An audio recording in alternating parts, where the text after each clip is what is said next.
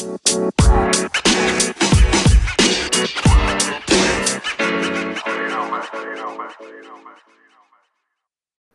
up, everyone? Welcome to the Route Runners podcast.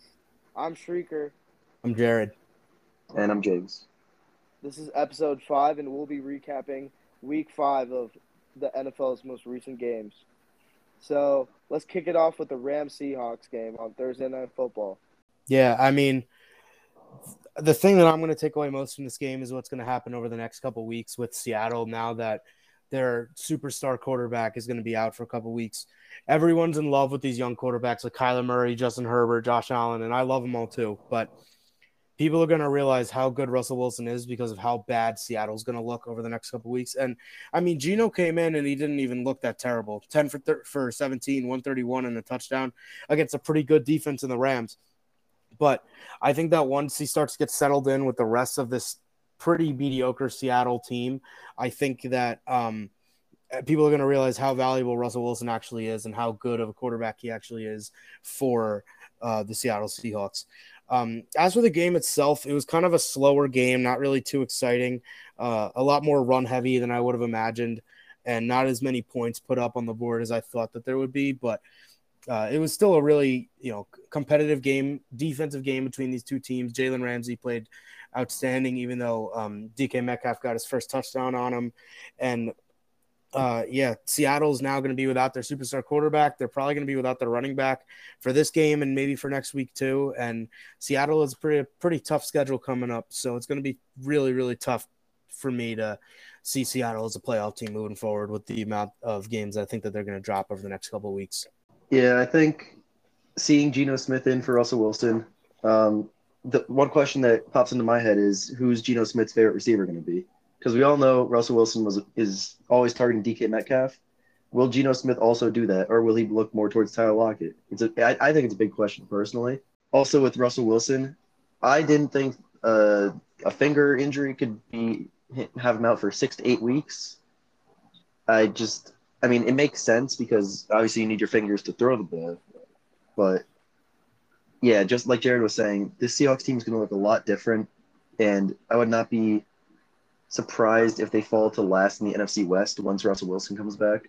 Although the 49ers aren't looking that great themselves. It's just Russell Wilson is a key piece to that team. And although Geno Smith did look good, it's just they're not going to perform as well. And with the Rams, Matthew Stafford, Cooper Kupp connection, it has to be like elite the whole year for them to produce very well. Although this game was a Robert Woods game, and it showed that Robert Woods can still produce, even second fiddle to Cooper Kupp. So no matter who Matt Stafford throws to, they're going to produce. And obviously the Rams defense is as good as always. So the Rams are going to be a powerhouse team no matter what. And again, the Seahawks are going to be in desperate need of Russell Wilson once they realize Geno Smith is just not going to cut it for like 4, 5, maybe even 8 weeks.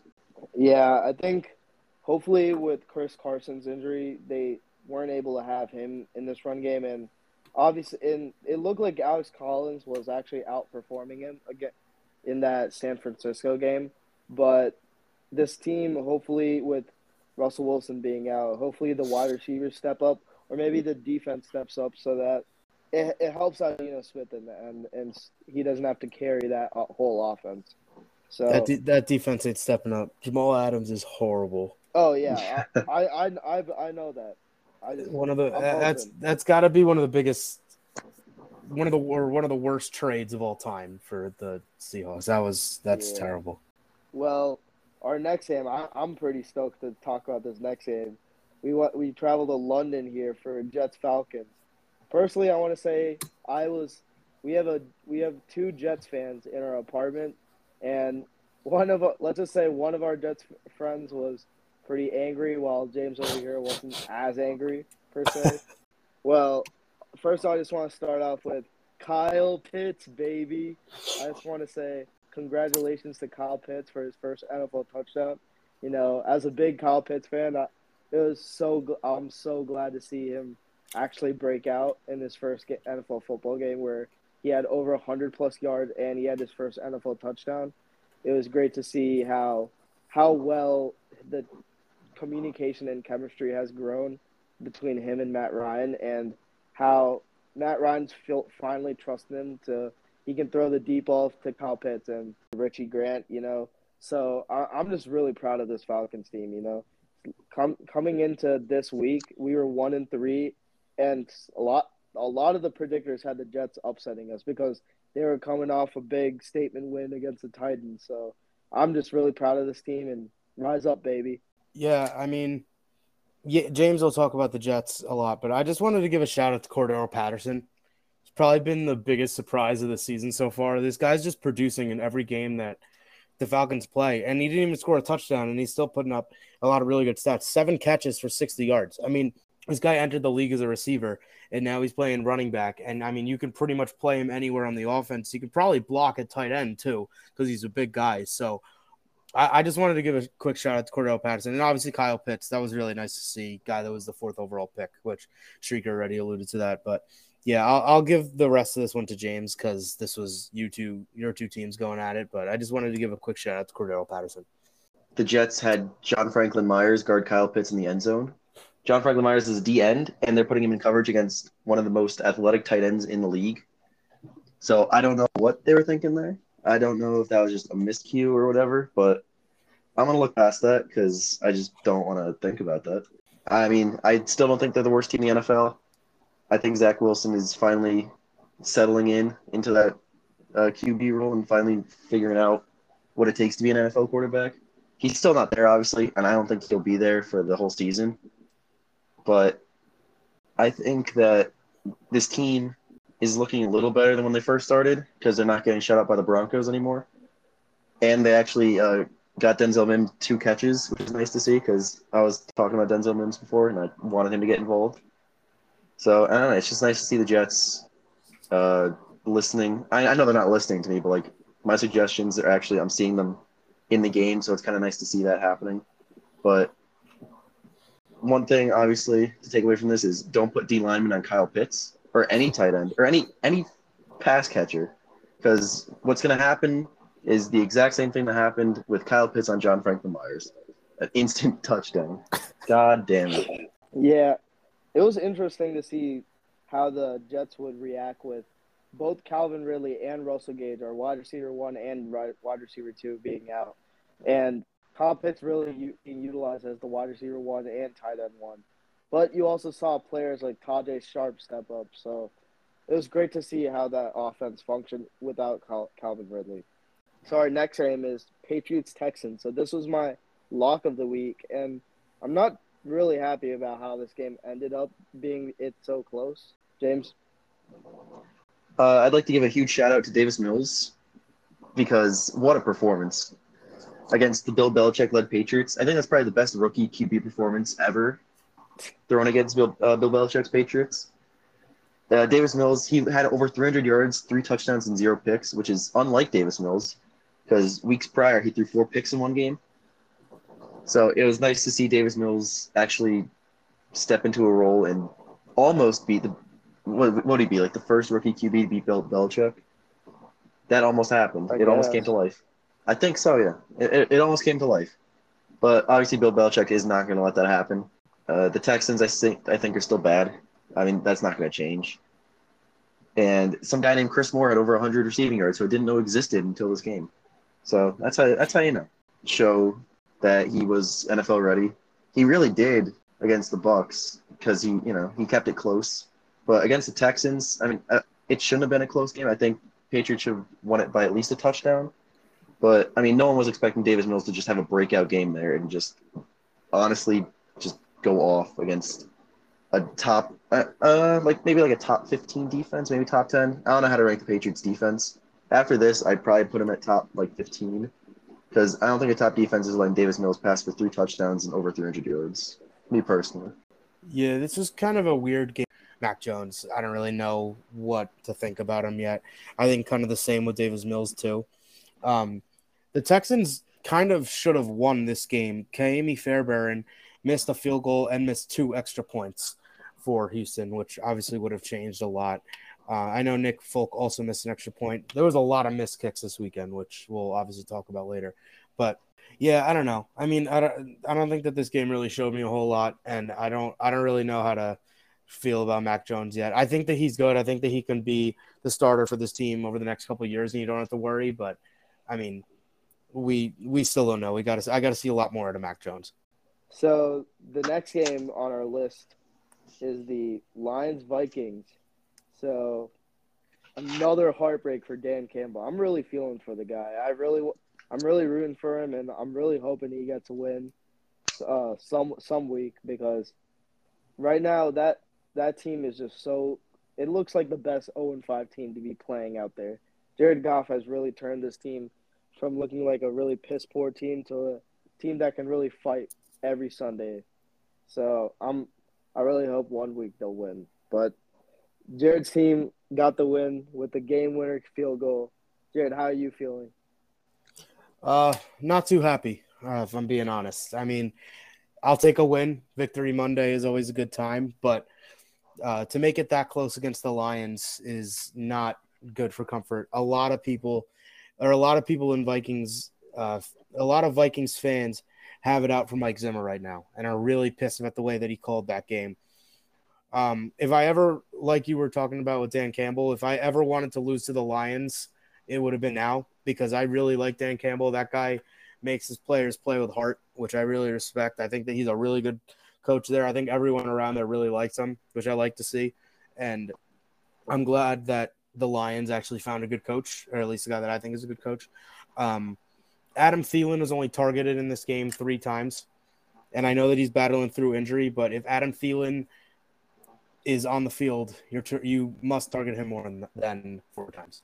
I think there were really some questionable play calling by Mike Zimmer. Teams have been putting up boatloads of points on the Lions. I mean, the Bears put up 24 last week, starting in this first ever game, and the Vikings couldn't even do that. A team that has superior weapons. Alexander Mattison is an excellent backup running back. You have Justin Jefferson, who I think is around, and Adam Thielen, who are both close to top 10, definitely top 15 wide receivers in the NFL. Anthony Barr was back on the defense. Eric Kendricks was back. This team is at full strength, and they should be winning games at home against the Lions very comfortably, and they're not, and they did not do that. So I'm not particularly happy. I'm very happy that Greg Joseph actually won a game for us when against the Cardinals in week 2. He kind of shanked it and blew it. So this one was from further, this field goal, which doesn't really make any sense that he made it and not the Arizona one. But yeah, I think that, at least we got a win under our belts, which if we fall to 1-4 with our schedule coming up, that would have been pretty much the end of the season. So now there's still at least a little bit of hope. But yeah, I'm not particularly very happy with the way that this one went down. I think that the Vikings should have probably won this game by 3 touchdowns, and they ended up winning by a game-winning field goal. Yeah, going back to what you said about Adam Thielen, I feel like Zimmer is only utilizing him as a red zone threat, because that's what it seemed like this game. Even though he only got targeted 3 times, like we said, but I feel like he's only using them for the red zone, which again is not great. Because yeah, I mean, like not even in this game. Like, he was targeted 3 times, and his only 2 catches came on that final drive by Kirk Cousins. Like, I don't understand why he just was never given the ball. There's no way the Lions are locking him up that much. They can't do that to anyone. Yeah, they don't have a cornerback 1 that's able to catch up to Adam Thielen, or just right, able to hold him the entire game except on that last drive. But I'm happy that my favorite player, Justin Jefferson, broke 100 yards. Obviously, I mean, that's something to take away from this game. He's so good. I love him. But yeah, the Lions kept it close, which Jared was saying. The Vikings were fully healthy, so it shouldn't have been this close. But the Lions are known to keep every game close, no matter who they're playing. So it's nice to see a close game, but it was pretty low scoring, and there was not a lot of great offense to talk about, except for obviously Alexander Mattison, Justin Jefferson. A lot of good Vikings offense. And then one defensive thing I'd like to note is that Eric Kendricks pick, which I'm sure Jared was very happy about. That's pretty sexy. But yeah, I mean, I'm glad the Lions keep games close. If they go 0-16, they'll be the best 0-16. Actually, 0-17. They'll be the best 0-17. They'll be the first 0-17 team, but they'll be the best because they always keep games close, and people know that they should have won some games. So, I mean, if the Lions do go 0-17, I don't think it's not Dan Campbell's fault. I don't think he should be fired if he ever does. But again, it's just it worries me that the Vikings only won by 2 points with a fully healthy team, and that they're not giving Adam Thielen the targets he deserves. Again, I'm happy Justin Jefferson is getting the bulk of targets, but it's concerning that Thielen's only getting 3. Yeah, it's I think with Quintus Cephas being injured with a broken collarbone, I really want to see if Amon Ra can step up and be that wide receiver one moving forward for the Lions. I mean that obviously that's not saying much, but how the Lions offense functions, but it would be interesting considering he's a rookie. And I think when was he drafted? Like the 5th round, 6th round, like that. 4th round. Yeah. So our next game is Eagles Panthers, and I think that this was a game that shouldn't have been close. I think the Panthers should have been up and up big throughout the whole game, but the Eagles defense somehow contained Sam Darnold, and I think he might have been seeing ghosts again because he threw for 3 picks this game and only 177 yards. It looked like Chuba Hubbard had a big game with 101 yards, but it really didn't look like Sam Darnold. It looked like the Jets' Sam Darnold came back because he was not throwing well today or Sunday.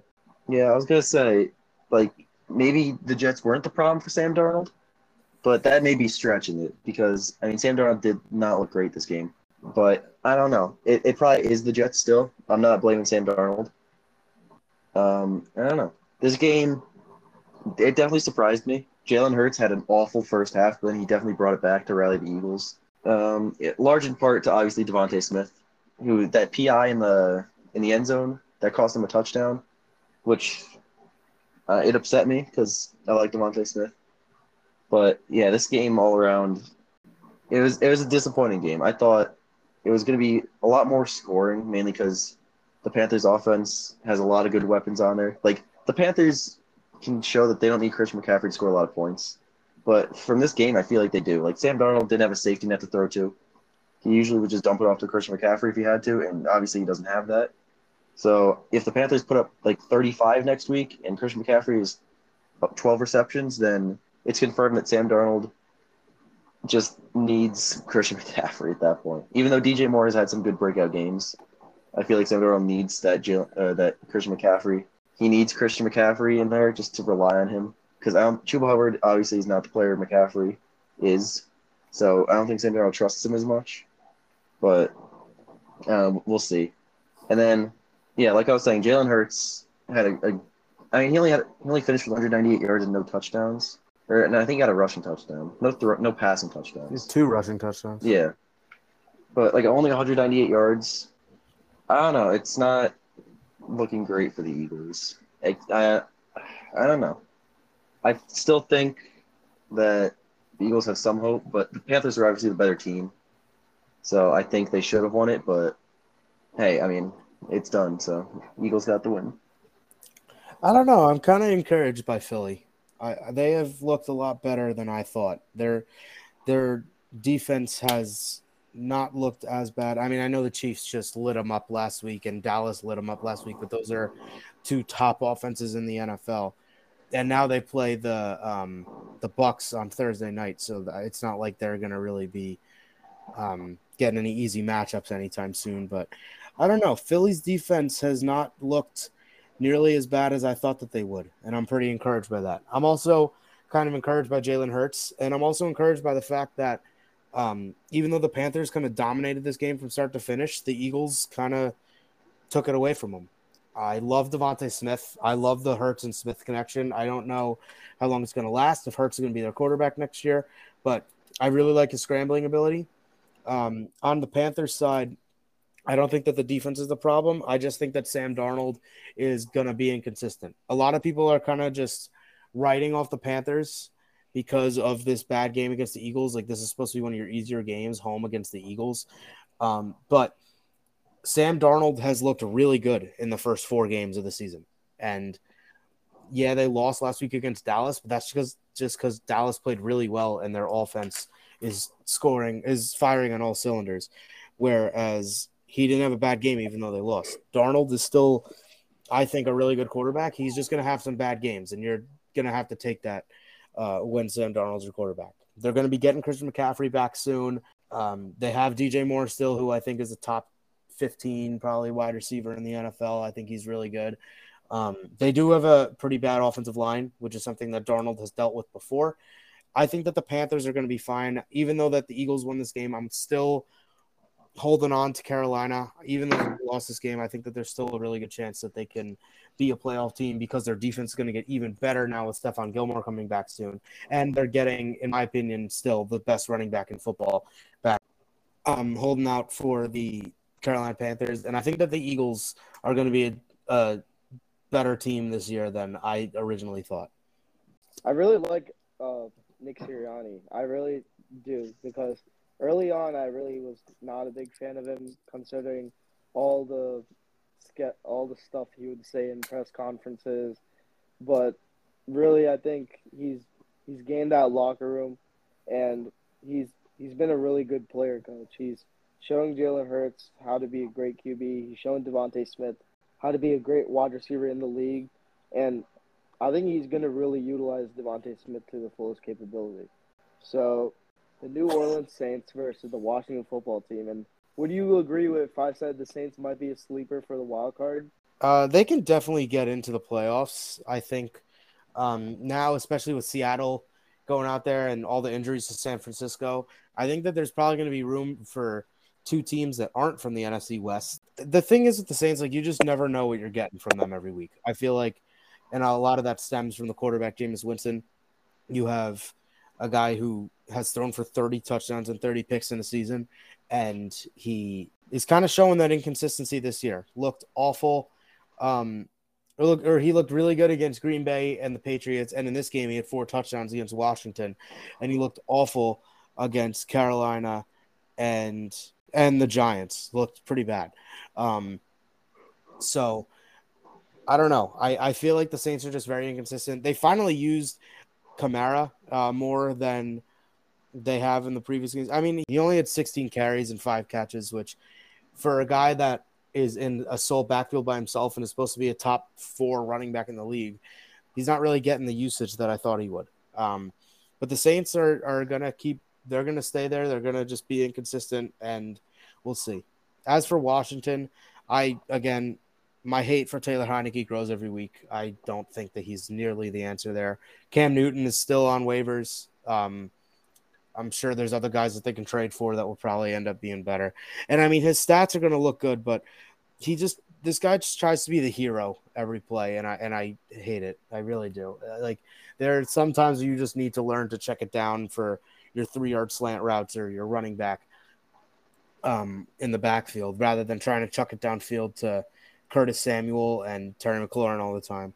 And I really don't like it. I was happy to see Antonio Gibson finally get the bulk of the carries, which is something that I didn't think I'd even see this year, which I'm very happy about. But I think that Washington I'm kind of off on for until further notice. The defense. The offense was never supposed to be a top offense, but their defense is supposed to be at least top 7, and they do not look like that at all. I think the Saints are more like they're like an improved Lions, meaning that they're going to give teams a run for their money, but they're going to actually win games in those tough situations. As long as Jameis has these types of games and not like a 0 touchdown, 3 pick type game. As long as Jameis just keeps doing what he's doing, I can see the Saints making the wild card, especially with the downfall of the NFC West, how it is. I could see the Saints battling a lot of teams tough, and I can see him in the wild card. I don't think they'll get past the wild card, but who knows? Jameis Winston may have like a 6 touchdown game because that's just how Jameis Winston is. But the whole Washington team does not look great. And I think that since they don't have a name, it kind of fits them because their football team does not really have an identity right now. Like, I don't know what to make of them. I really don't know what to make of them. Everyone pegged them for a good team with Ryan Fitzpatrick starting. He's out now. Everyone thought their defense was going to be elite. It really isn't. I think Chase Young only has 1 sack on the year, which is very disappointing for Chase Young right now, especially since he was so hyped up from last year. I don't know what to think of this team. I really don't. So it's just, I don't know. Obviously, I don't see them winning the division, just like a lot of people now. But we'll see where they go. I think, like Jared was saying, Cam Newton's out there. There's other quarterbacks out there that they can go for. Yeah, I don't think Taylor Heineke is a long-term option for this team. And I feel like they also just need more weapons surrounding the offense. Like Antonio Gibson, Taylor McLaurin are good options. But if they have bad games, who's going to step up? I don't think anyone else will step up. And you already know Taylor Heineke's just going to throw to those two guys or throw to Ricky Seals-Jones for a 30-yard pass for some reason because apparently he can catch everything. So this team has no identity. I don't know what to take of them. But with the Saints, I can see them going a long way, especially with how Jameis Winston played today and the involvement of Kamara. This team could definitely be a wild card team, and they may surprise some people. Who knows? Yeah, it looks like the Washington football team actually had a way bigger time of possession than the New Orleans Saints. So it shows that like they're just not utilizing their time wisely, as they're just holding the ball more and just trying to rush it, or just holding in the pocket and just going for low yard gains. But like over over a whole game span, I just feel like the the time management on Ron Rivera's end or the time management on Taylor Heineke's end hasn't been great. And it looks like Logan Thomas was a really big part of this offense because clearly they're trying to utilize Ricky Seals-Jones a lot compared to Logan Thomas now that Thomas is injured, but it's just not he's not filling that same empty slot. So really this team is just trying they're banking on Terry McLaurin, but even Terry McLaurin can only do so much. So it's not looking good for Washington. So our next game was the Titans and Jaguars, and the Titans finally got a good win after their loss with the Jets here. But Trevor Lawrence put up a good fight. He got 273 with one touchdown, one interception, but it was the James Robinson show all day long. He had 149 yards on 18 carries and one touchdown. I I don't even know what was going on in Urban's head for drafting Travis Etienne because he clearly had something with James Robinson all season long, or you knew he was going to be this good. So I really don't know what's going on in the Jaguars front office.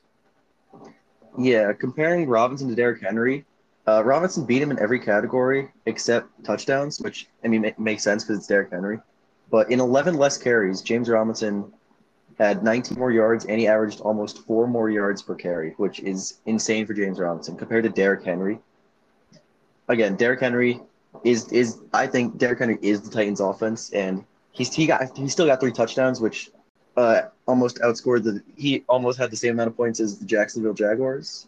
But it's crazy to think that in a game with two bad defenses, James Robinson stepped up and looked like the better back. Although the score was very far apart, like it was not a close game. It was nice to see James Robinson step up, and Urban Meyer's actually, again, like Shrieker was saying, like he is the guy. Like he should have turned to him day one and had less pressure on his first round draft pick, Trevor Lawrence. Like I feel like Urban was definitely just trying to get Trevor Lawrence.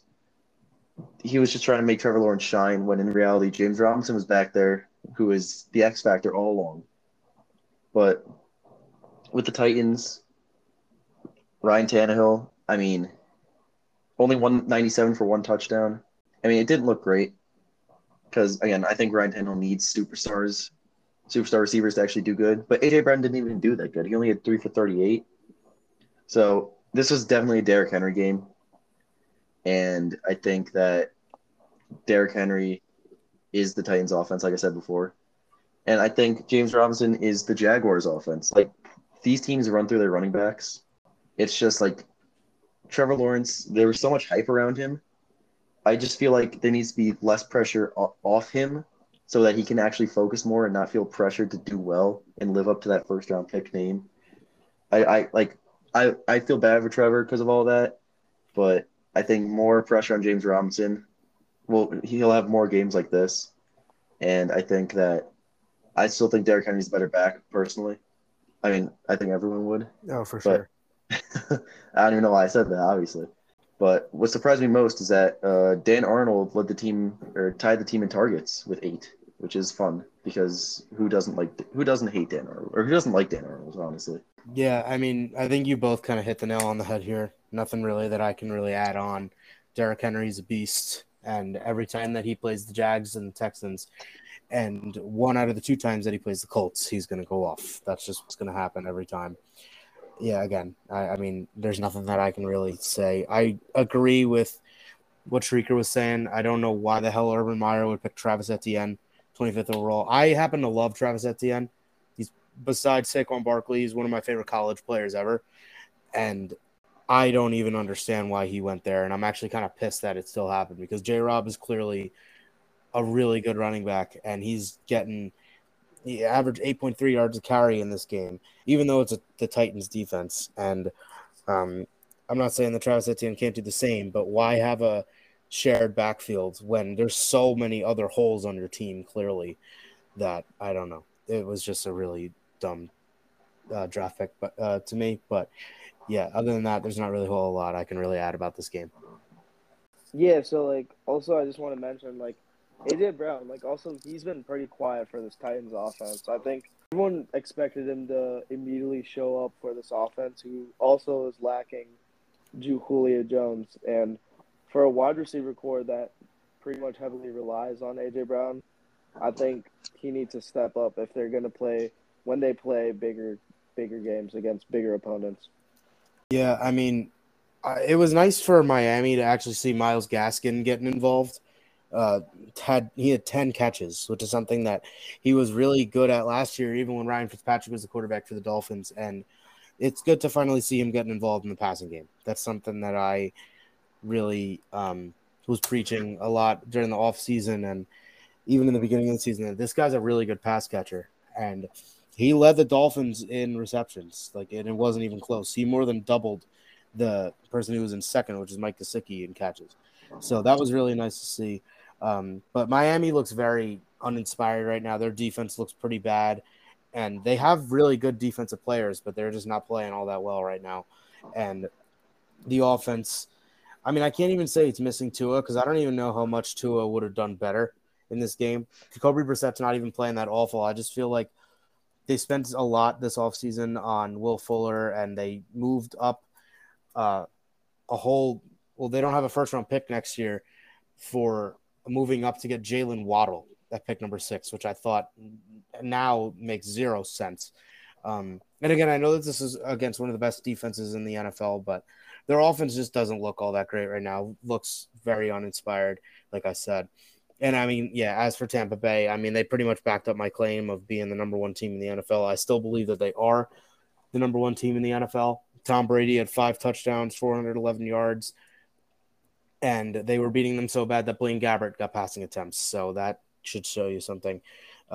Everyone on this Bucs receiving core went off.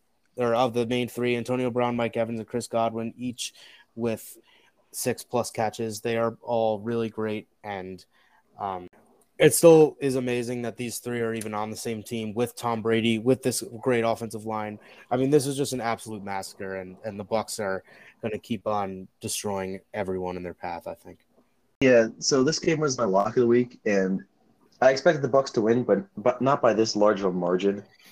Tom Brady had one of the best offensive games of his career, I believe, with 5 passing touchdowns and 411 yards.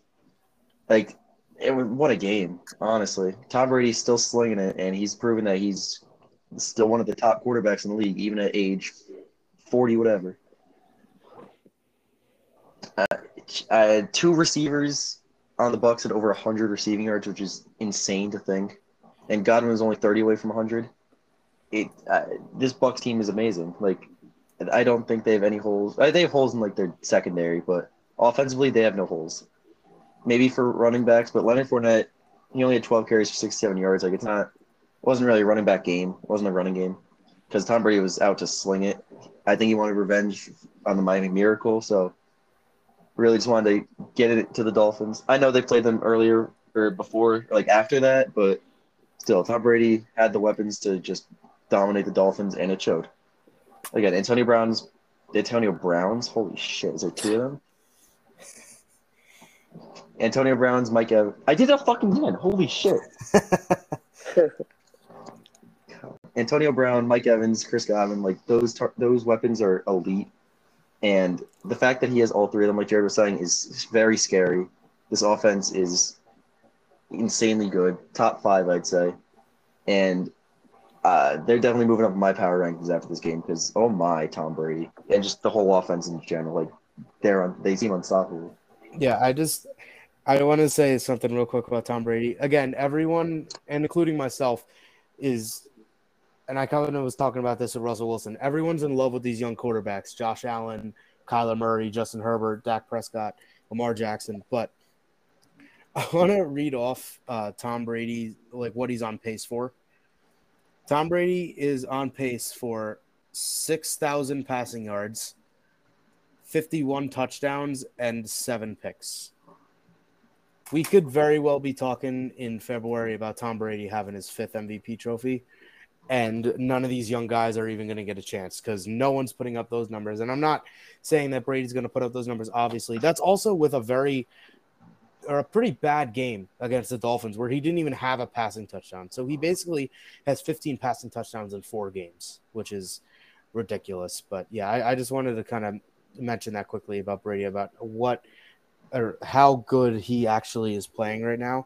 And I know that a lot of it has to do with his weapons, but I think that, again, everyone wants one of these young quarterbacks to win this MVP, including me, because I love all of them. But I think we could very well be talking about Tom Brady hoisting the MVP trophy. Yeah, if Tom Brady Yeah. keeps this up, it's like he may as well just have MVP for the next 3 years because I feel like that's how long he's going to be playing for.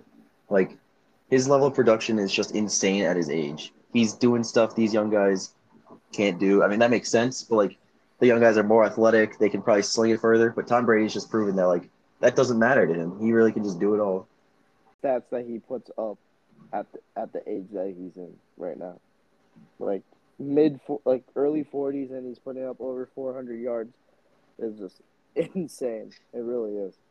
Personally, I think this is one of my favorite games of this past week, and it really was. I think one of the best games of it might be one of the best games this year. Packers Bengals. I don't think anyone thought the Bengals could stay in that game for so long, even after Joe Burrow was pretty much knocked out and got back up.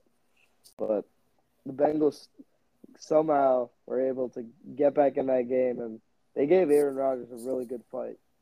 Yeah, I'd like to give a shout out, as much as I hate doing it. Devontae Adams is an absolute monster. I mean, I know that it's the Bengals defense, who I believe were missing Jesse Bates for the second game in a row, but 11 for 206 and 1 touchdown, put up about 40 fantasy points. I mean, Devontae Adams is, I think, still the best receiver in the NFL. Aaron Rodgers played fine. Joe Burrow kind of went toe-to-toe with him. I mean, he had 2 interceptions. I'm really encouraged from what I've seen from the Bengals so far. I thought that they were going to get absolutely smacked in this game, and they had an injured starting running back, so Samaje Perine had to be on the field a lot, which is usually not really a great sign. But, yeah, Joe Burrow is making the most of what he's got, and he went toe-to-toe with Aaron Rodgers into the overtime, into the last 2 minutes of overtime, and almost won. Jamar Chase, T. Higgins, and Tyler Boyd are finally back. Those 3 are finally back playing together, which is also great for Joe Burrow. And I'd also like to mention that Jamar Chase is also a monster. This guy has 5 touchdowns already in his career, which is probably about as many as I thought that he'd score all season, which is good for Jamar Chase. And T. Higgins, it was good to see him back. And Tyler Boyd. I mean, these guys didn't really play all that great. There wasn't a whole lot of offense in this game anyway, even though the points or the scoring should have been a lot different because each kicker missed a bunch of field goals, which I'll get to later. But yeah, I'm still not sure if I really see Cincinnati as a wild card team, especially with how stacked the AFC is going to be. But I think that for the future, the Bengals are definitely headed in the right direction. Yeah, this game was very fun to watch, I'd say. Even though 25-22 is not like a high-scoring game, it was still a very interesting game to watch. As I've been saying, the LSU connection is in full effect again. Like, I feel like I'm going to be talking about them every week. Like, they're just Joe Burrow to Jamar Chase is it seems to work. Like, they just know what they're doing together. But yeah, like Jared was saying, Devontae Adams, best receiver in the league. Like, I can't really argue with that. He showed that today. This game, it frustrated me, and I'm sure it frustrated both of you guys because either team could have won like 3 times each, Oh, 100%. and like I was very disappointed. Like you'd think Mason Crosby would be making field goals first try, but it took him 4 tries to get the game winner. It's just like I didn't trust the kickers in this game. Like, either team could have won. Jared's probably happy the Bengals aren't 4-1 because he doesn't see that.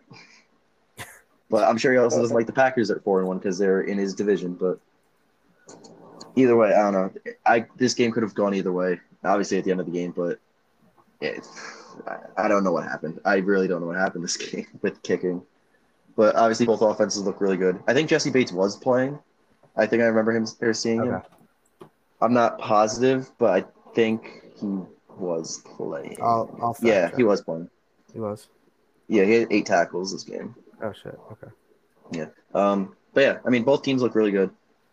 Like Jared's saying, it's going to be tough for the Bengals to get into the playoffs because a lot of teams are just looking really good right now, and it's going to be a tough run. But if that LSU connection gets going and this offense, this Fab Five offense that Joe Mixon likes to call it, like looks really good, then I can see it happening. Their defense just needs to pick it up.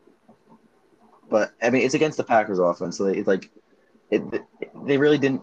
They can't look good against the Packers offense unless you're the Saints week 1. So holding the Packers to 25 points, although it might have should have been more, but holding the Packers to offense to 25 points is not a bad look for the Bengals defense. So our next game is Broncos Steelers, and I'm surprised with how this Broncos offense is functioning.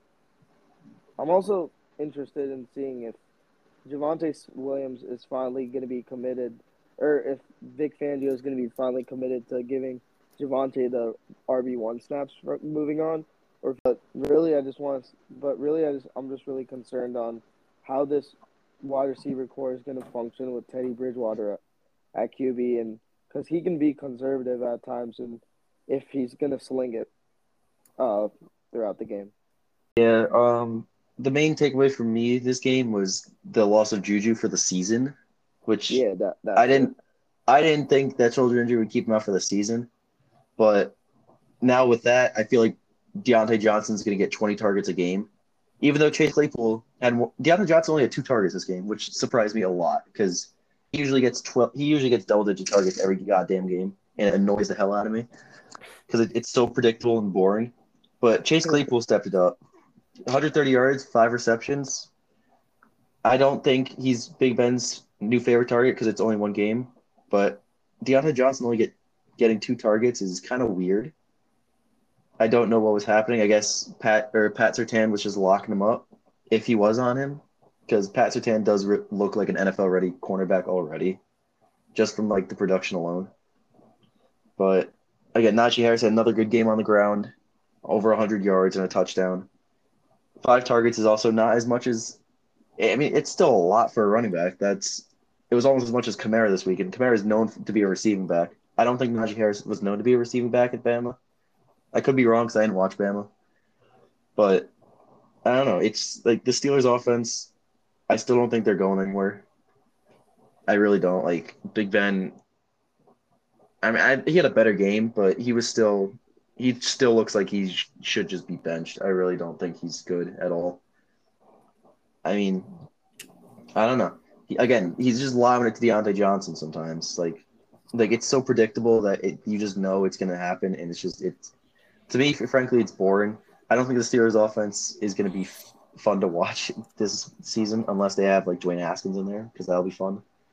But going back to the Broncos, I think they're in need of Jerry Jeudy. I really do. Courtland Sutton did step it up. Tim Patrick also had 89 yards, but Jerry Jeudy is gonna. He usually pairs nicely with Teddy Bridgewater, and I think they really do need him back for that offense to step up. And like Trigger was saying, Javonte Williams is like I don't know.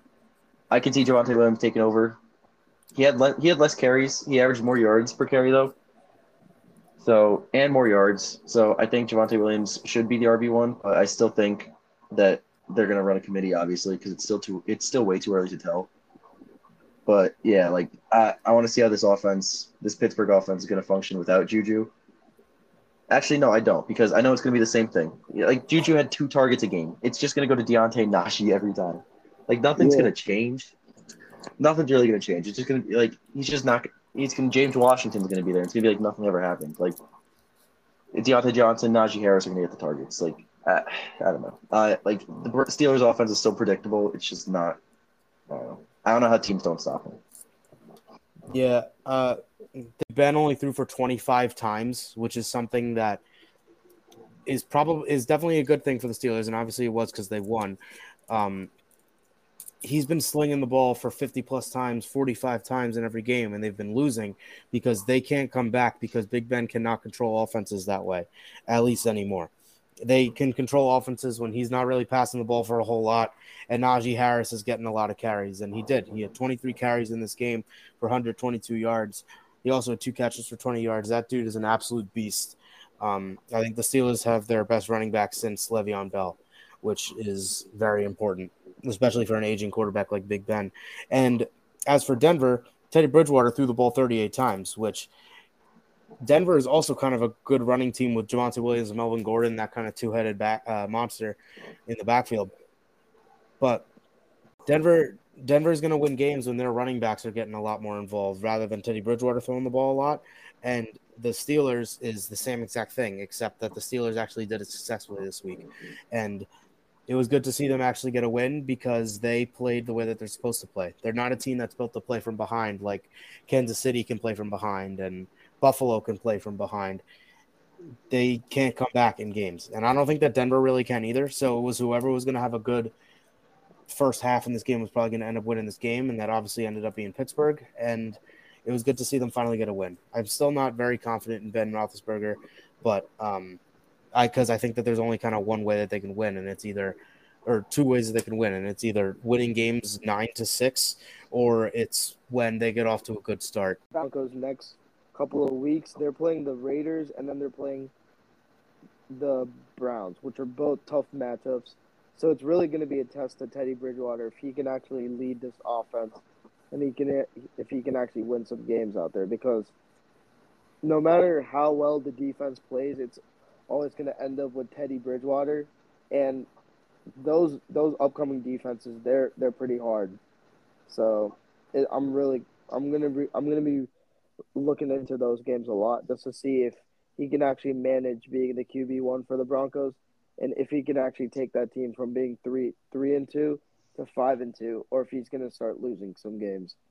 So our next game is the Bears and Raiders, and I'm not that happy with this game because I really thought Justin Fields was gonna be a breakout game for Justin Fields, and he was gonna show the whole league like how great he is with his talent. But really, it was just a game showing how bad this O-line is and how bad the Bears have built around Justin Fields, because really it was just him trying to scramble out the pocket and getting sacked, or it was just a mess offensively. Somehow they were able to get the win, but their leading receiver only had 35 yards on 3 receptions, and Khalil Herbert, their rushing game, it seems like, is the only thing that is working, but each running back had to get 15 plus carries, which is really concerning.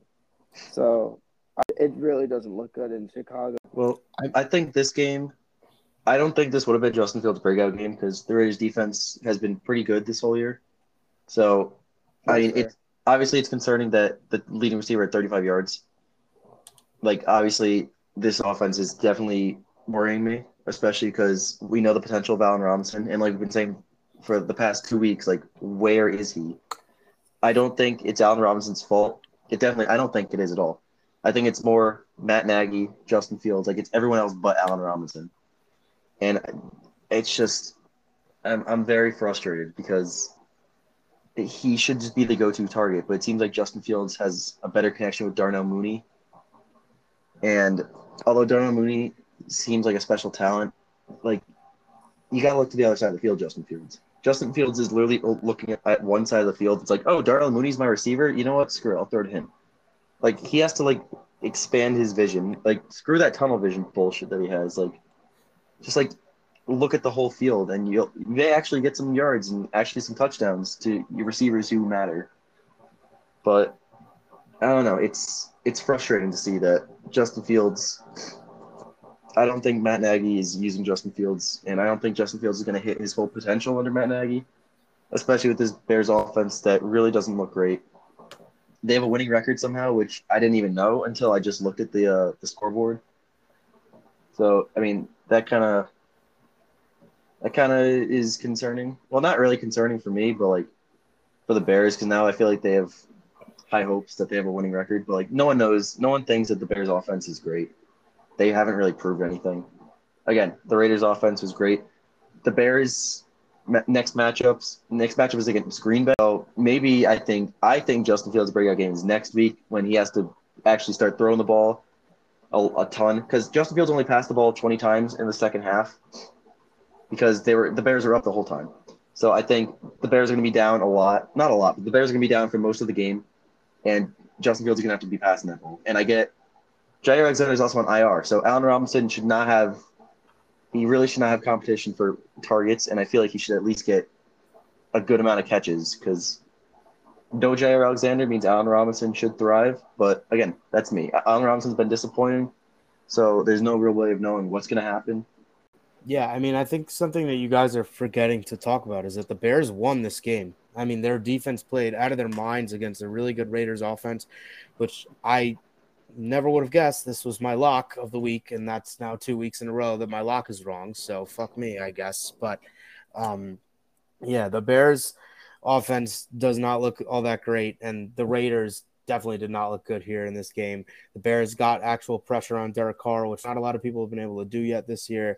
And again, I don't know where Allen Robinson is either, but at least their defense finally stepped up for a game. And as for the Raiders, I think I'm kind of completely out on them, which it sucks because 3 weeks ago I would have been crazy to say that because they've been winning a lot of these close games and have looked really good on offense and defense. And now they have lost two in a row, two pretty ugly games in a row. And now they don't have their head coach, who I kind of like John Gruden as a head coach. So now that they're going to have an interim head coach, I don't know the last time that an interim head coach was coaching a team in the playoffs. I don't know if it ever has happened. But I think that I'm pretty much out on the Raiders. It's crazy in the NFL how things change. Like in just 1 week, I'm completely out on the Raiders and the Seahawks, which are two teams that in the first 3 weeks or 4 weeks looked very, very good. Yeah, going back to how things can change, like Jared said in the NFL really quickly. Last week we had the Raiders in our top 10. So, like, yeah, that was obviously at the time it was a good pick, but obviously now I don't think they're in top 10 material. So yeah, like Jared was saying, things can change very quickly. So our next game is Browns and Chargers, and I think this is easily a candidate for game of the year. I mean, wow, what a game. Justin Herbert with 398 and 4 touchdowns. Baker Mayfield with 305 and 2 touchdowns. But that running game with Nick Chubb having 161 yards and Kareem Hunt with 61 yards and David Njoku, who would have thought he would have gone up for 149 and 1 touchdown. And this game was just spectacular from start to finish. I just want to hear what you guys think about it. Yeah, so this was a really good game. I think that, like Shrieker said, I think that this could really be game of the year. I'm kind of falling in love with Justin Herbert. I mean, I really liked him last year, but this guy's second to Tom Brady and Josh Allen and Kyler Murray are the MVP. I think he looks really, really good right now. Obviously 398 for 4 touchdowns against that Browns defense, who the last week shut down the Vikings offense, which I think is almost as good as the Chargers offense. Maybe not in terms of weapons. They are almost as good as the Chargers offense. They shut them down to 7 points, and this Chargers offense is firing on all cylinders. Austin Eckler is as good as advertised. 17 carries for 66 yards. He had 5 catches for 53 yards as well. So he's getting as involved as I would have liked to see out of Austin Eckler. They have a great wide receiver duo. Mike Williams came back in a very nice way in this game with 8 for 165, 2 long bomb touchdowns, which Justin Herbert does that long bomb really well. In terms of the Browns, I think the Browns are a really good team, but they are a team that needs to win games where they can control the clock. And the Browns kind of did, but for most of the game. But once that end of the third quarter started, once the game went towards the end of the third quarter, Justin Herbert and the Chargers completely took over, and the Browns can't really hold the lead. And the Browns couldn't really hold the lead. Baker Mayfield is not a guy that I would like to go into a slugfest with if I'm the Browns. I don't think that he's a quarterback that can win you 47 to 42 games. And I know that there were some questionable calls against the Browns late. But, I mean, just look at the final drive. The Chargers were up by 5, and the Browns needed a touchdown, and Baker's throwing checkdowns. I don't know if that's play calling or I don't know if that's just Baker Mayfield being Baker Mayfield. Nick Chubb and Kareem Hunt is amazing at running back. It really is. But they need to win games running the football, and they did that. But the Chargers look like they may be the best team in the AFC. I know that that's a hot take, and I know that with a team that we're going to be talking about very soon, they may have very well made their claim. But I really want to see this Chargers team in the Super Bowl. I think that they got everything for it except experience, and Brandon Staley is still young, but I really like Brandon Staley. I love everything that the Chargers are doing right now. Yeah, this game was my upset pick, meaning the Browns would beat the Chargers. I'm not upset that I didn't get this right because this game was amazing. And I also picked this to be my game of the week. And I think for this week I was right because, my God, what a game. Justin Herbert, he almost equaled Tom Brady in best performance this week. Tom Brady, obviously, in fantasy-wise, Justin Herbert had more points, but I think Tom Brady had better performance. But Justin Herbert, I think Justin Herbert did because the Browns' defense is like a very top-tier defense, especially with that pass rushing game with Myles Garrett and whoever the hell's on the other side. But it's like for Justin Herbert to produce and have 2 yards away from 400 yards and 4 touchdowns against this Browns defense, 4 passing touchdowns, 1 rushing against this Browns defense, it's like this team is legit. It's very legit. And the weapons with Austin Eckler, Keenan Allen, Mike Williams, this is a legit offense. And their defense may need help. But, I mean, this Browns offense is also really good. They rely a lot on the run, but it works. Nick Chubb, Kareem Hunt, obviously, best running back duo in the league, in my opinion. Like, their running game works. It really does. And I think the Browns need to step it up with receiving because, yeah, David Njoku is the top receiver or top player in yards, and then the top receiver is Donovan Peoples-Jones, who, for some reason, every time I was watching that game, the only person when Baker Mayfield passed the ball to was Donovan Peoples-Jones. Receiver-wise, obviously Njoku had more everything, but I don't know. The Browns need to get at least some passing game going. Although, again, their running game is working beautifully for them because they did put up 42 points, and a large part of it was Nick Chubb and Kareem Hunt, who had 3 touchdowns combined together. So, I mean, both these teams are really good teams. I can see both these teams making the playoffs easily. I think is still also really good with Derwin James, Asante Samuel Jr., who is up there for Defensive Rookie of the Year. And, like, this team looks, I wouldn't say unstoppable, but they don't look like, in terms of, like, a team, they don't look like human. Like, they just look insane. And, like, I feel like every possession that they're on the offense, they're going to score. Like, no matter what, they're putting up points. Even if it's a field goal or a touchdown, they're putting up points. And it's just amazing to see how young of talent they have and how great of a performance they're putting up with that young talent and that inexperience. Like, Justin Herbert's only in his second year. Like, and he's still slinging the ball. Like, everyone else is kind of older, but, like, Justin Herbert himself is just slinging the ball, and he's making this team a legit contender. So, our next game. So, we have one of our roommates is a Giants fan, and honestly, is not looking too good for the New York Giants. Just injuries after injuries, and the team just sometimes doesn't even look disciplined to play with some of the penalties that they create. One positive is Kadarius Toney.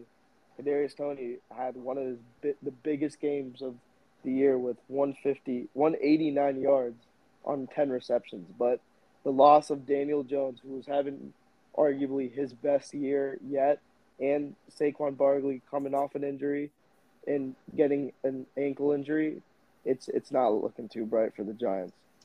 For the Cowboys, on the other hand, it looks like just another stepping stone to get past on their run to the Super Bowl because it looked like from the start the Cowboys were ready to go and everything looked like they were going to move forward in full speed because everything was clicking everywhere.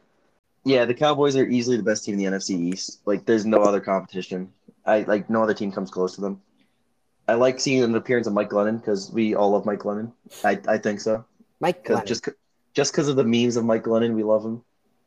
And Yep, you can't forget his bald head. yeah, exactly. But yeah, this Cowboys team looks primed. I think they already look primed for the playoffs.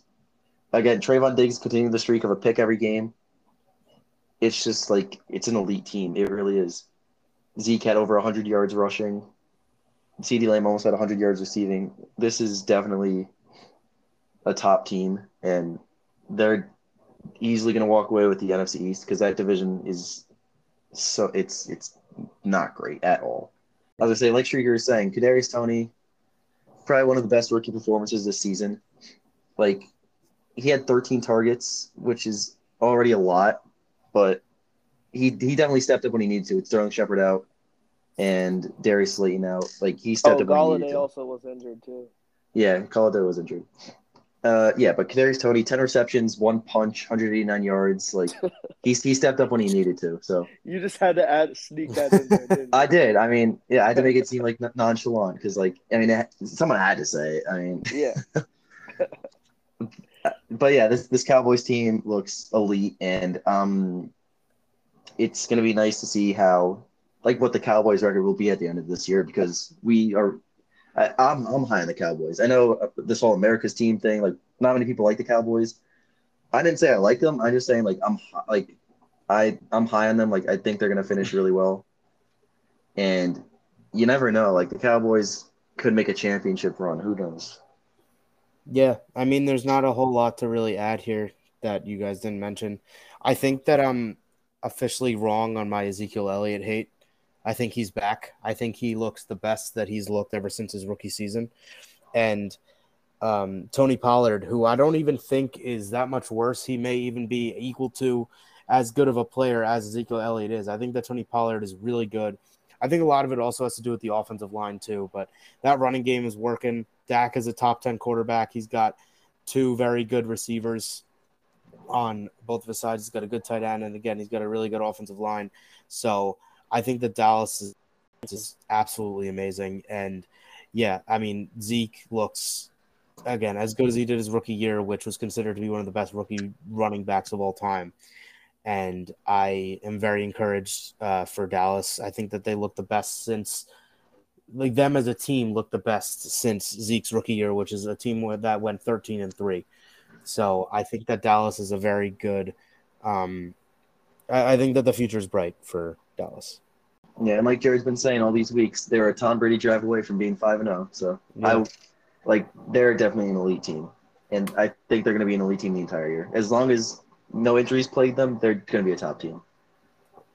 I just don't know how trustworthy. I don't know how much trust I'm going to put in them in the playoffs because I know that Mike McCarthy is not the best play caller in the pressure situations. So, Niners Cardinals. Trey Lance's debut. Jared, what do you think about Trey Lance? I don't think he's ready. I know he got injured in this, or he's injured now, which may be a blessing in disguise. I mean, At least obviously, they have the bye week, so he can recover. But yeah, they have a bye week. He's going to be fine, but I think that Jimmy Garoppolo is going to go back to being the starter. I mean, your quarterback should not be running 16 times and throwing for 15. I feel like that's just not a recipe for success. I mean, if you're running the ball more than you're passing the ball as a quarterback, that's definitely a concern. The Cardinals seem to know that was going to happen because he did not have a very high yards per carry, which quarterbacks are supposed to have about an 8-yard per carry, and Trey Lance had less than 6. Trey Lance did not have a passing touchdown. He had an interception. He was sacked twice for a guy that's supposed to be very mobile, and the Niners only put up 10 points. The only point was a Deebo Samuel rushing touchdown, who remains very important to this offense, which is still very surprising.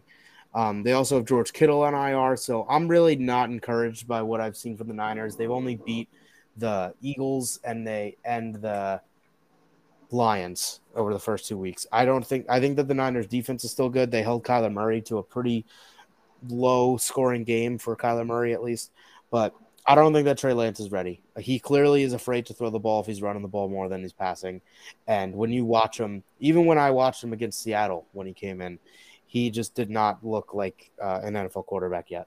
Trey Lance reminds me of rookie Lamar Jackson because he is scared to pass the ball. He only runs the ball. Obviously, I don't think Trey Lance is going to turn out as well as Lamar Jackson has been. I don't think Trey Lance is going to win MVP anytime soon. But, like, yeah, he is not football ready. He is not NFL ready. He doesn't look like he wants to be out there if he's running the ball more than he's passing it.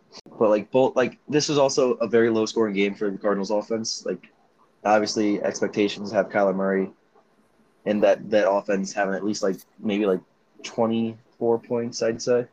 So it's a very low-scoring game. Niners defense isn't terrible, so, I can see why. He still loves targeting Rondale Moore, but D-Hop led the team in receptions and yards, and he also got that touchdown over Josh Norman, nonetheless. Josh Norman's an unfortunate football player. Let's just be real. But, yeah, he actually started to realize that he had DeAndre Hopkins on his team, and he threw to him, which that was a crucial touchdown because that won them the game right there. So, yeah, I'm worried about the Niners too. I'm not worried about the Cardinals at all. Although it was a low-scoring game, it's understandable because the Niners have a decently good defense, so I'm not worried about the Cardinals at all. I think at the beginning of the season, we probably thought – actually, no, I don't think Jared thought all four of the NFC West teams were going to make the playoffs. I feel like a lot of people did. No, I had Carolina over San Francisco in the last spot. So, yeah, now we're questioning if 3 of the 4 NFC West teams are going to make the playoffs because no Russell Wilson, and now Trey Lance doesn't look NFL ready. Jimmy Garoppolo, I don't think, is going to repeat his performance of that Super Bowl drive. I don't know. I'm worried about the Niners. I'm not really worried about their future. Obviously, Trey Lance is going to step it up. He's going to figure out what the hell to do. But right now, I think the Niners should be in panic mode. I mean, if anything, I think this is encouraging for Arizona. I mean, everyone knows how good that offense is, and they can score 40 points against anyone. But the fact that they can win a game 17-10 and they can win it with their defense, I think is nothing but a good sign, even though it is against Trey Lance in his first start. I have a question. Are any of you guys concerned about Chase Edmonds and how he had less carries than James Conner? Or is that just him coming Edmonds was coming off an injury. I think that the Cardinals' backfield is fine, and this offense is just going to produce. Yeah, if it's a committee and it works, then I'd say they should stick with it. But yeah, like Jared was saying, Edmonds coming off an injury, so it makes sense that Conner would outpace him. But yeah, they're going to ease Edmonds back in. I wouldn't be surprised if he leads the carries next week. So, I mean, we'll see. But again, if it's a committee and it works, then I'd say just keep rolling with it. Because James Conner seems to be a reliable goal line back. Because he seems to be scoring a lot when they go to the goal line and trust him with it. So if it works, then they should keep rolling with it.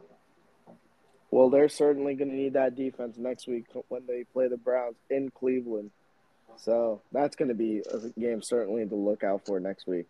So our next game was Sunday Night Football, Bills-Chiefs. Is it time to hit the panic button for Patrick Mahomes? I don't think it's time to hit the panic button for Patrick Mahomes, even though that was probably one of the worst games I've seen out of him. On the Chiefs, I still think that they're going to be fine. I think that they just lost to a really great team in the Buffalo Bills. I think it's very appropriate to call the Bills a great team. I think if you replay the matchup at the current state that these two teams are at, the Bills win that game 8 out of 10 times. They just easily look like the better team right now. And their defense showed that it wasn't just the teams that they were playing as why their defense is playing so well. Their defense is actually that great. They have a lot of really good players on that team. And they didn't even have Matt Milano, who was one of their better linebackers. But Tremaine Edmonds was all over the field. I feel when I was watching it. Trey White and the Bills secondary really limited Tyreek Hill and Travis Kelce to having great games because they played excellent zone coverage. What is the injury for Tyreek Hill? I know Clyde CEH had like a MCL. It was a knee injury, but I think he's going to be playing. I think Kelce has a stinger, which is what Justin Jefferson had kind of in the offseason, which Obviously, Justin Jefferson's totally fine. So I think Kelsey's also going to be fine. And Clyde is probably going to be out for a week or two. So, yeah, I mean, the Chiefs offense was getting kind of depleted during this game. But, I mean, I don't really remember Tyreek missing any time in the game. I remember Kelsey getting hurt in the very end of it. But this game seemed like over in the first half. And then the Chiefs were kind of storming back a little bit. Seemed like their offense was kind of getting into high gear, and then Tyreek Hill drops a 3rd and 7 pass that Micah Hyde takes all the way. And I feel like after that, the Chiefs kind of had no chance. Patrick Mahomes can lead some great comebacks. We've seen it before, but it wasn't going to happen against this Bills team. I think Josh Allen is a guy that you can start your franchise around and be absolutely fine with it. I don't understand why Stephon Diggs isn't getting any targets, and guys like Emmanuel Sanders and Dawson Knox are getting a lot more. Because the Chiefs' defense is bad enough that even if they're game planning for Diggs, which it didn't even seem like they were doing, then Diggs can still be a guy to have a great game. But he's just not been nearly as targeted this year, which I'm very surprised about. And the Bills are still looking like a top 2 team in football, and they aren't using, in my opinion, easily their number 1 weapon.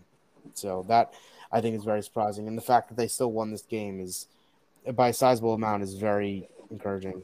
I'd like to point out the fact that the Chiefs didn't have Chris Jones, who's probably their best defensive player and a top 3 probably interior defensive player in all of football. But it really didn't seem like it mattered. The Bills kind of just scored at will. I think that they're still going to be able to get there. They're going to need to make up a lot of ground on the Chargers in order to have home games. And I think if the Chiefs don't have home games, I don't think that they make the Super Bowl with as bad as this defense is. I think that there are better teams. I think that there are teams in the AFC that if this is the AFC Championship in Buffalo, and even if that defense is a little better for Kansas City, I think I'm picking the Bills in that game. And I think if it's Chiefs at Baltimore or Chiefs at Cleveland or at LA, I think I'm picking those teams to win. I don't think that defense is going to be good enough to travel in the playoffs. So I am kind of concerned about them. Yeah, I'm very concerned about this Chiefs team. Obviously, this is not a great outing for the offense or the defense. Josh Allen just seemed to find an open man every time he threw the ball and running the ball. It seemed like he had like 400 rushing yards. Like it just, I don't know. Like I'd say I'd blame it on weather conditions, but Josh Allen looked completely fine in the weather. It was mainly just the Chiefs receivers who were dropping every pass. It's just like, I don't know. I don't know what to think of this team. Like, obviously, yeah, they're going to make the playoffs, but Josh Allen came into Kansas City and kind of just tore apart the Chiefs. Even at home, the Chiefs can't produce against good teams, which scares me. Like, I don't know what happened from the Chiefs defense last year that brought them to the Super Bowl to what is happening now. But yeah, the Bills are a top team in the NFL. Like, I think the Chiefs are too, but like to lose by almost more points than you scored, and for Pat Mahomes to throw a pick to Gregory Rousseau, like, I mean, I feel like neither of those picks were his fault. The Gregory Rousseau one was probably more of his fault, but the one where Tyreek Hill dropped and Micah Hyde took all the way to the house, like, yeah, I don't think that's his fault. It's like, I don't get how the Chiefs defense actually is gonna like step up their game and have less pressure on Patrick Mahomes always having to come from behind, especially against these top teams. And when the Chiefs play the Chargers twice this year, we'll see how they stack up against the top team in their division and see how they show off against another extremely explosive offense in the Chargers. But yeah, this Bills team looks incredible. Like their offense and defense, it's like the Bucs. Like I think they're both very good. I think they're top 5. I don't think the Bills' defense is like the best. Obviously, they held the Chiefs to 20 points, but at the same time, Bills had easy competition the first 4 weeks. So I don't know. It's tough to judge. Obviously, the Bills are a top team, but it's tough to judge how the Chiefs are going to go for the rest of the season. And I'd also like to point out the Chiefs had a lot of penalty calls, like a lot of penalty flags go their way, and they still lost by 18. There were a lot of ridiculous calls that game. A lot favored the Chiefs. It was a very poorly officiated weekend. Yeah. A lot of the calls went towards the Chiefs, and they still didn't produce on those flags. Like, it was just, I don't know, an all-around not great game for the Chiefs. It really just seemed like the Chiefs had no answers for anything Buffalo was doing, and anytime that the Chiefs were faced with a good situation, Buffalo had an answer every single time. Yeah, I think it's more of the Bills' defense just knowing whether it's double Tyreek Hill, have that deep safety Micah Hyde when Tyreek Hill burns the D back. Like they just knew what to do. They knew how to cover. So that this Bills defense is very elite. I'm not panicked about Patrick Mahomes. I don't think I will be this season, but who knows? Like, but again, it's just this Bills defense is elite, and I think the Chiefs against any team, any elite team, I don't think they can beat them. Judging off this game at home, losing by 18, like it doesn't look good for the Chiefs. If the defense needs to pick it up, and then maybe I'll say it, but I have to see it to believe it. Like I don't know what to say about this Chiefs team. Like obviously, I think they're gonna make the playoffs. They're not a lost cause. I don't think they will. I still believe in Patrick Mahomes. I think he can still carry this team to a playoff. But yeah, if they're playing like this, they're not gonna make. I don't even think they can make the Super Bowl. I really don't. Or maybe even the AFC Championship. If they don't get to the AFC Championship, I wouldn't be surprised because this team does not look like an AFC Championship team.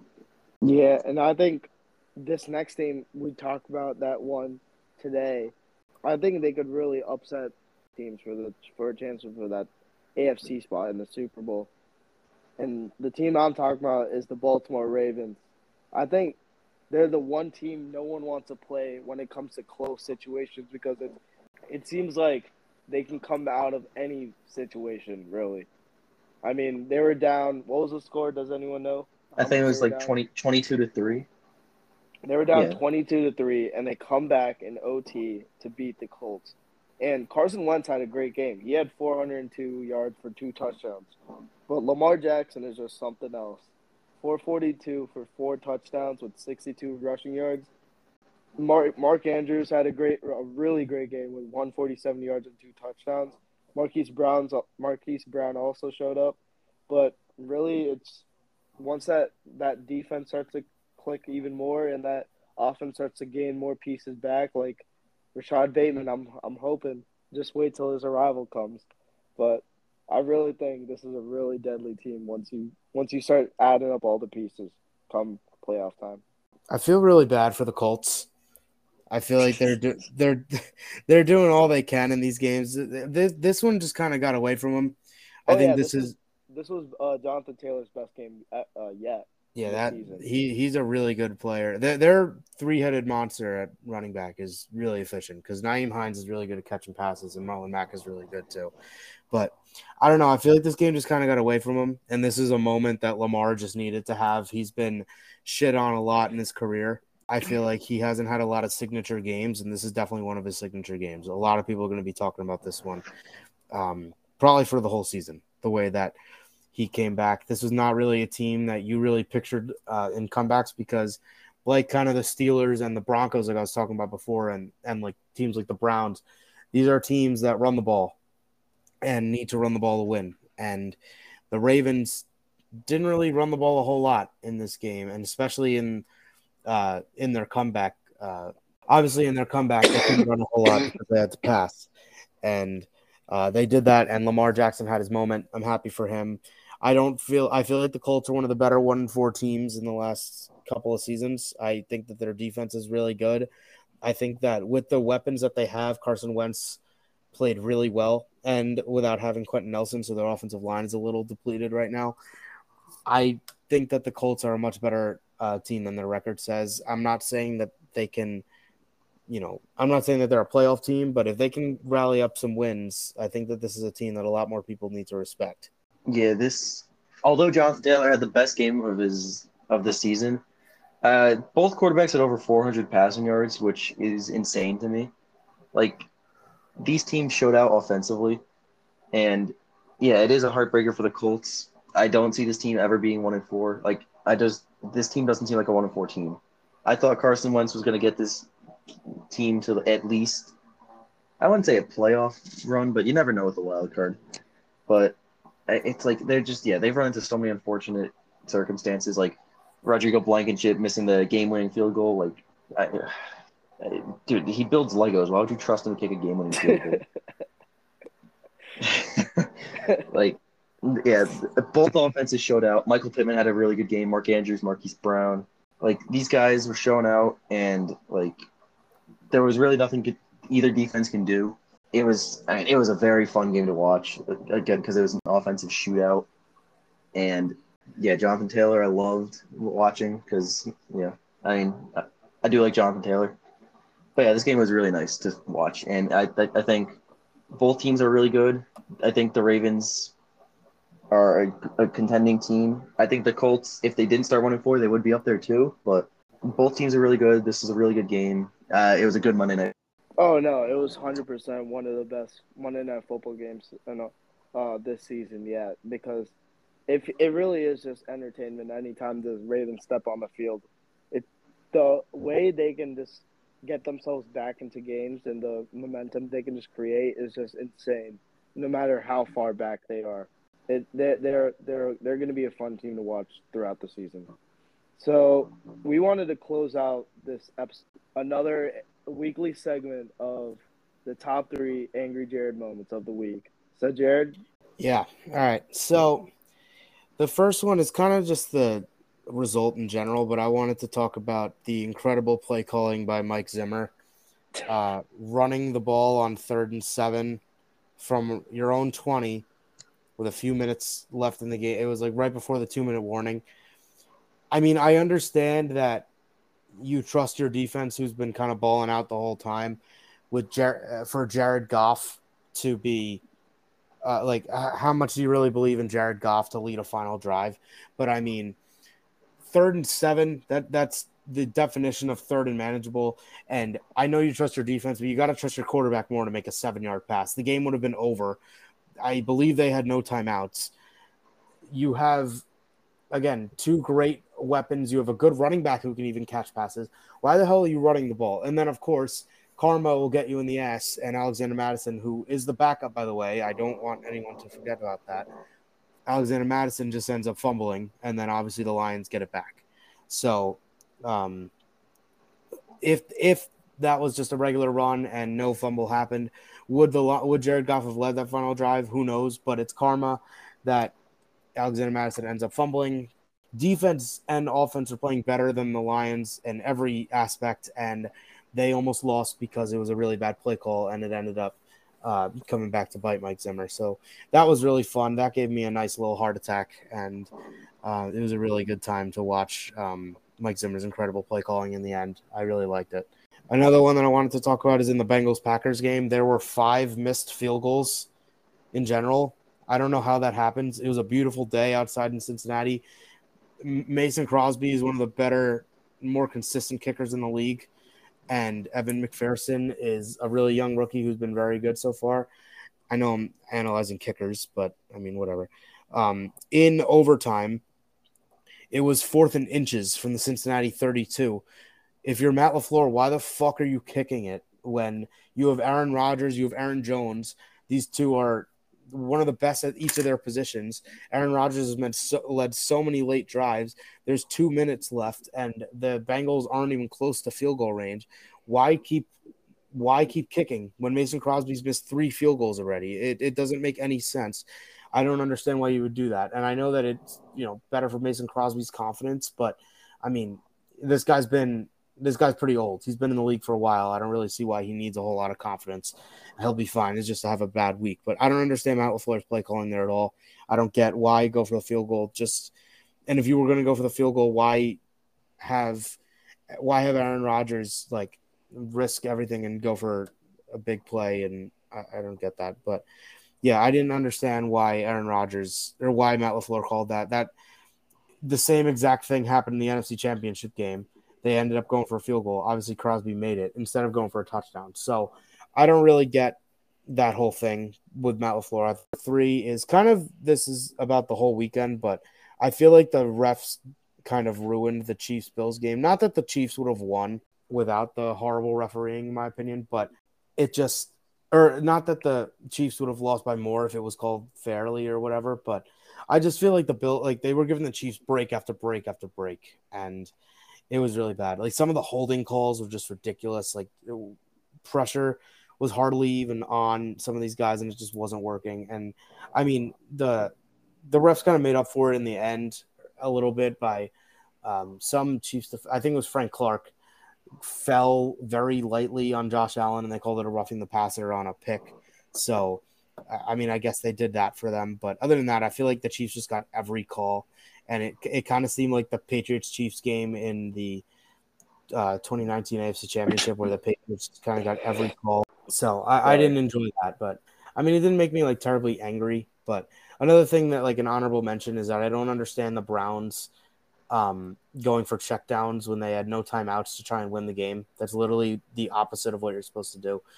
But I don't really know to blame that on Baker on the play calling because obviously I don't know what it was. But yeah, so the Alexander Madison fumble on the tremendous play calling by Mike Zimmer, the questionable option to kick a field goal by Matt LaFleur and the Packers, although obviously it worked, and the horrible officiating in the Buffalo and Chiefs game definitely all made me angry.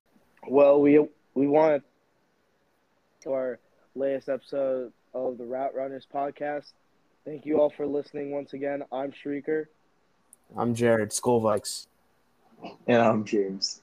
I just want to quickly add, make sure you follow us on Instagram at Route Runners Pod, and make sure you like and follow for more content.